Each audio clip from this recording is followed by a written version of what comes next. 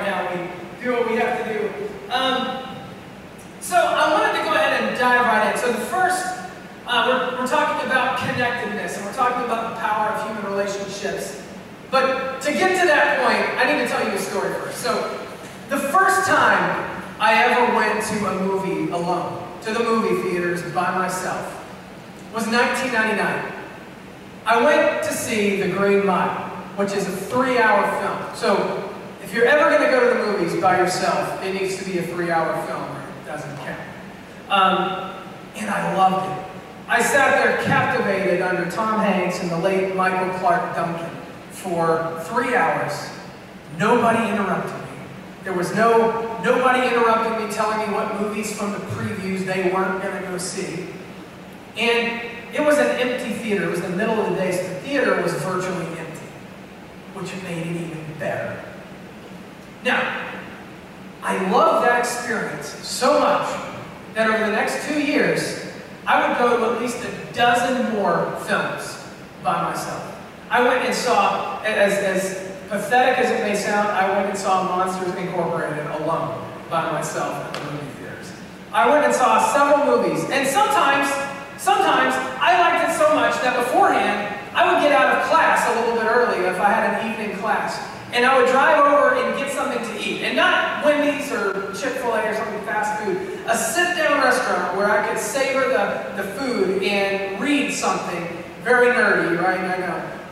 And then I would go to the movies, and sometimes after the movie, I would drive down to Books A Million, and I would just engage in another just act of nerdiness and complete geekdom.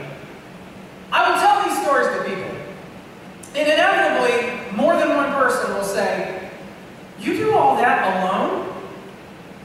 My response is, "Yes! And it's blissful." I think my parents knew that I was an introvert before I did. So I would come home from school in the afternoons, and I would bypass my parents, I would bypass my brother, I would run straight back to my bedroom and close the door. With no music. Sometimes I would mute the Discovery Channel, and I would immediately begin work on my homework. And I would start working on that. Sometimes I would listen to music, but only with earphones, because I didn't want anybody else to hear the music coming into my head, or the noise, or the spoken words coming into my head. So that may be carrying it a little too far. But we're talking about the connection and the power of human connection. And we're talking about what that means on several different levels. So over the course of 5 weeks, we're talking about how we all want to be unique, and we all have things and qualities that make us unique. But at the same time, we're desperate to know that we're not alone. Or companies like Pinterest have popped up where it's fascinating to see how many people are interested in the same thing you're interested in. Even if you think you're the only one, there's other people, and it helps to know that there's other people that like the kind of things that you like. We don't want to feel alone, we want to feel unique. And we're going to be talking about how our personalities shape us, and how they shape our relationships and our communication and connectedness with other human beings.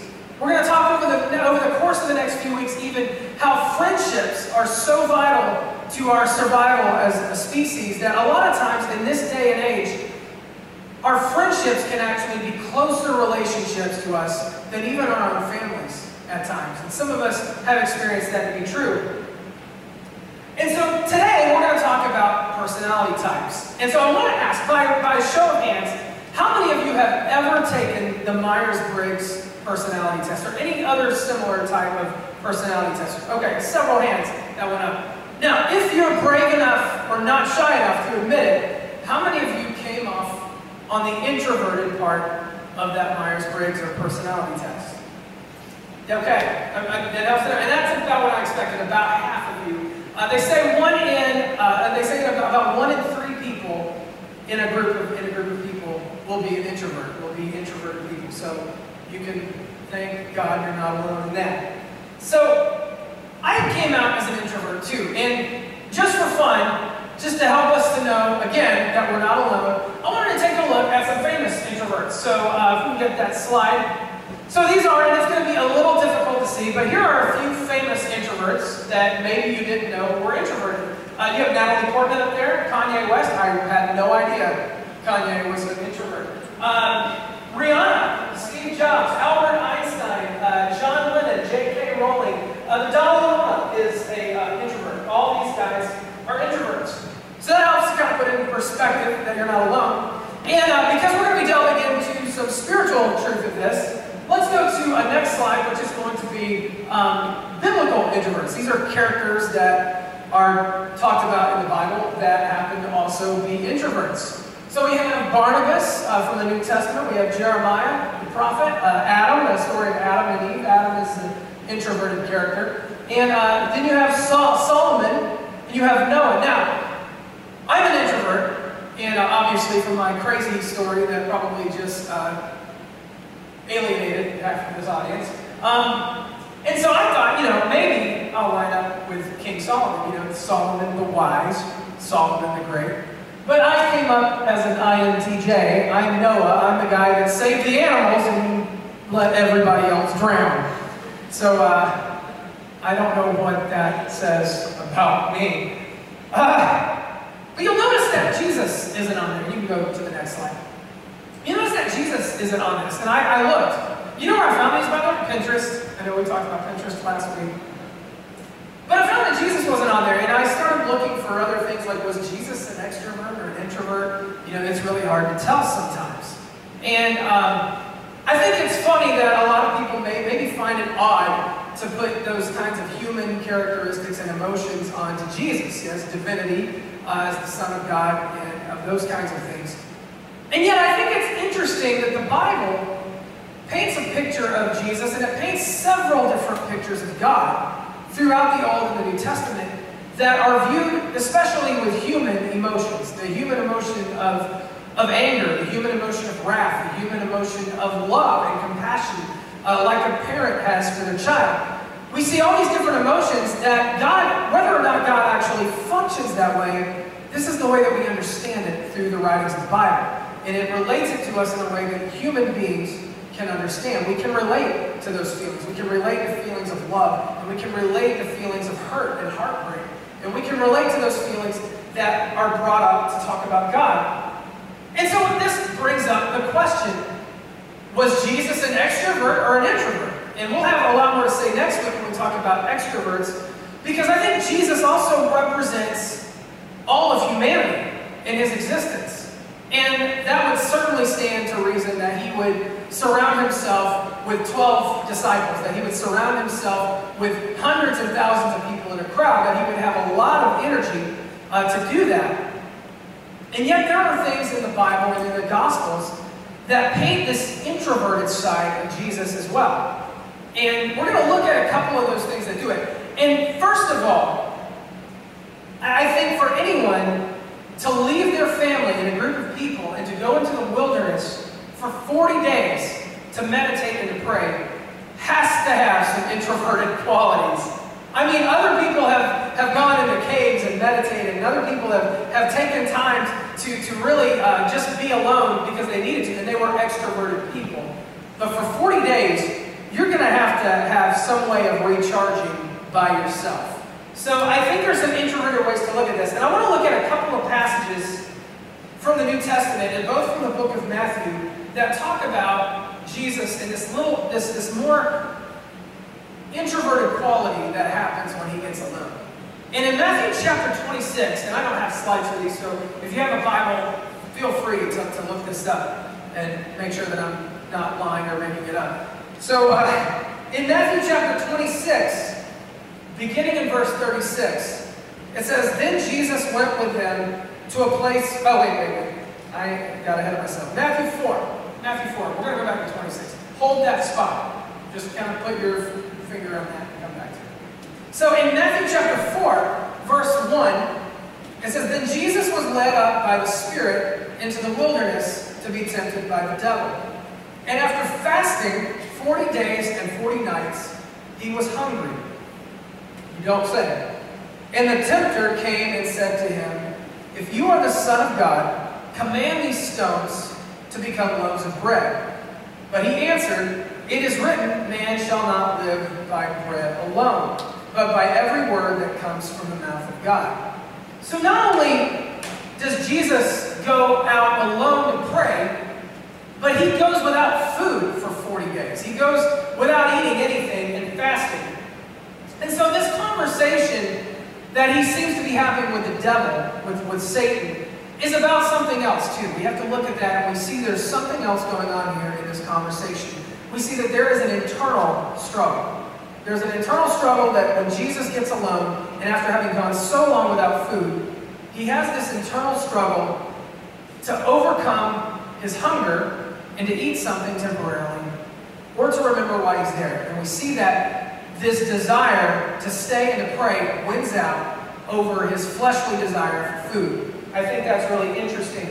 We're going to look at another very emotional passage of Jesus' life. And this one is in the Garden of Gethsemane. So if you turn to Matthew 26, beginning with verse 36, we're going to go back to that. It says, "Then Jesus went with them to a place called Gethsemane, and he said to his disciples, 'Sit here while I go over there and pray.' And taking with him Peter and the 2 sons of Zebedee, he began to be sorrowful and troubled. Then he said to them, 'My soul is very sorrowful, even unto death. Remain here and watch with me.' And going a little farther, he fell on his face and prayed, saying, 'My Father, if it be possible, let this cup pass from me. Nevertheless, not as I will, but as you will.'" And we know what happens there. This is just before Jesus is executed. But Jesus goes into the garden with a heavy heart, and he brings with him his 3 closest friends. So he doesn't want to be alone. He doesn't want to be lonely. He brings 3 friends to pray and watch with him. And then he leaves them and he goes further. Because to truly bear his soul, he needs to get alone. He needs to be by himself, where nobody can see him in that space except for him. And he goes into that place. And I think we can learn something about something that happens when we get alone and in solitude, when we have that time. And introverts, I think, especially know this because we recharge alone. But it is in the quiet that God speaks. That when God speaks, it is often in the quiet silence and solitude. I had a friend who several years ago, and this friend is an introvert, just so you know, you track who you are, so I'm friends with a lot of introverts.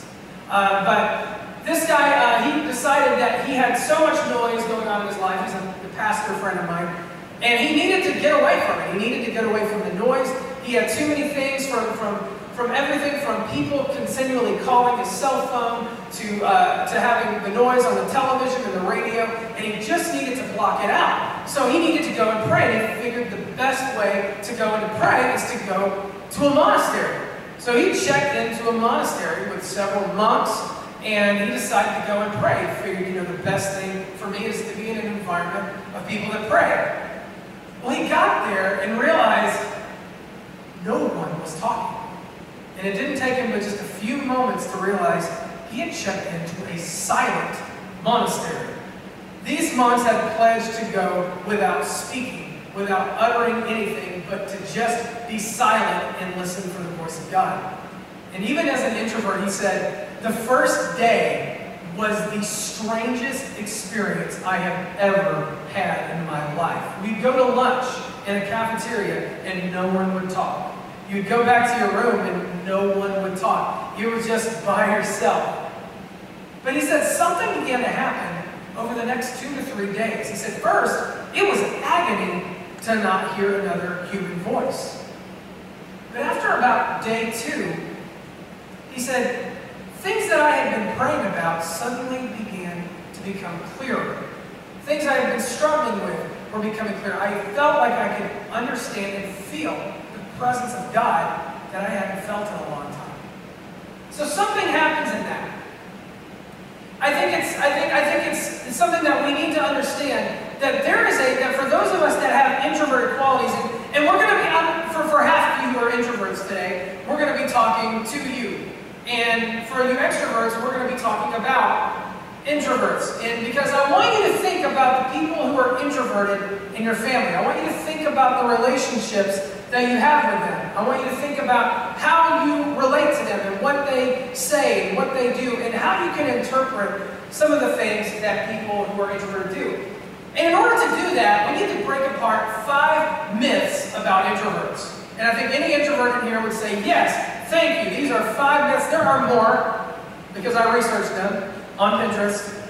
But there are 5 that we need to talk about that dispel the myths of introverts. Myth number 1, introverts don't like to be around people. This is absolutely 100% false. In fact, some of the greatest entertainers of the world are introverts. In fact, a lot of comedians who stand in front of people that are the life of the party, Jerry Seinfeld, Jim Carrey, the late Robin Williams, were all introverts. They were all people that they love to make people laugh, and they love to be in the spotlight, but then they have to break away, and they have to be by themselves, because that is how they recharge. Myth number 2, introverts are shy. Some introverts are shy, just like some extroverts are shy. And then some introverts are very loud when they get going, and you start getting them to talk, and you can't get them to stop talking. I am a non-stop talker sometimes. A lot of introverts are like that. Again, it doesn't have anything to do with talkability as much as it does how you spend your free time. Myth number 3. This is something I read. Introverts can be cured. Whatever that means. Does that mean that introverts become extroverted? Not a chance. Can we learn techniques on how to relate more to people and to put ourselves out there? Absolutely. Will that make you more extroverted? Absolutely not. Myth number 4. Introverts don't like to talk. Again, I'm a prime example of this, and if introverts don't like to talk, then I am truly messed up in my brain somewhere. So myth number 5. And by the way, introverts love deep and meaningful conversation. They don't often like small talk. They're not very good at it. I'm incredibly socially awkward sometimes when it comes to being around a small group of people. I run out of lovely weather we're having outside. Yeah, I could feel this weather for days. And then you run out of stuff to talk about. So we love to engage in deep, meaningful things. You want to talk about the cosmos? Awesome. We will talk about the cosmos. Let's talk about it. But let's not stay in the small talk for very long. And myth number 5. Introverts don't need close friends. I think all of us agree that is 100% false. I don't know where these myths and rumors come from, but they're not true. So, a few years ago, a woman, an author named Susan Cain, she wrote a book called Quiet, The Power of Introverts in a World That Can't Stop Talking. Fantastic book. I wish I put a slide together with the photo on there, but I'll put it on the website this week. So you can go on to urbanchurch.tv, and it will be a resource on the blog, and you can go and check it out. But it's called Quiet, and it is fantastic. She also does a TED Talk on the same subject, and it's brilliant. And she says this: introverts, in contrast, may have strong social skills and enjoy parties and business meetings, but after a while, they wish they were home in their pajamas. They prefer to devote their social energies to close friends, colleagues, and family. They listen more than they talk, think before they speak, and often feel as if they express themselves better in writing than in conversation. They tend to dislike conflict. Many have a horror of small talk, but enjoy deep discussions. Anybody find yourself in any of those categories? I can find myself there. So extroverts, I want to talk to you for a few minutes. And we're going to talk more about extroverts and the role that extroverts play in relationships next week. But I want to talk to you just for a minute because I want you to think about the relationships that you have with those that are quieter and more introverted in your families. Think about the grandmother, the quiet grandmother that you have that cook the most amazing meals, and they usually do it very quietly. I say this because I have a grandmother like this. She probably, according to the book, has a lot going on in her mind. In fact, the author Stephen King says, the quietest people have the loudest minds. I find that interesting too.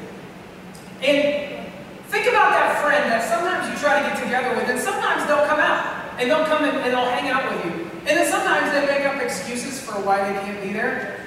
and you know they're not doing anything, but they're doing that. I want to tell you, don't be offended when that happens. Because sometimes you never know how much energy has been taken out of them, and they need to recharge. They need to do that. And you also need to remember that it is in the quiet moments that God may be speaking to them. You never know when God is speaking to someone through the quietness and through the solitude of just being alone. And the quiet is how they recharge. And by the way, I talked about this discipline of quietness and solitude. This is not just for introverts. In fact, many extroverts have taken time to just be silent and to take time to explore and hear, listen for the voice of God. And it is a very profound spiritual practice that we don't talk a lot of, especially in more high-energy churches like this. Sometimes we don't tend to talk about that. But God speaks in the still, small voice. And so my challenge for you this week, for extroverts, I want to challenge you to, this week, take a few moments. So one, put yourself in the position of somebody who doesn't speak out a lot, somebody who tends to not show up as much to gatherings. I want you to think about that. And one of the ways that I want you to do that and to explore this idea of solitude is to take a few minutes out of the week. Maybe take 5 to 10 minutes. You can scatter it if you want. But take some time for yourself to shut out the noise, to try to shut out the noise. And I want you to just, it'll be uncomfortable at first. And see if things that you have been thinking about and praying about suddenly start to become clear. Because that's the way that God speaks to us a lot, is through the quiet.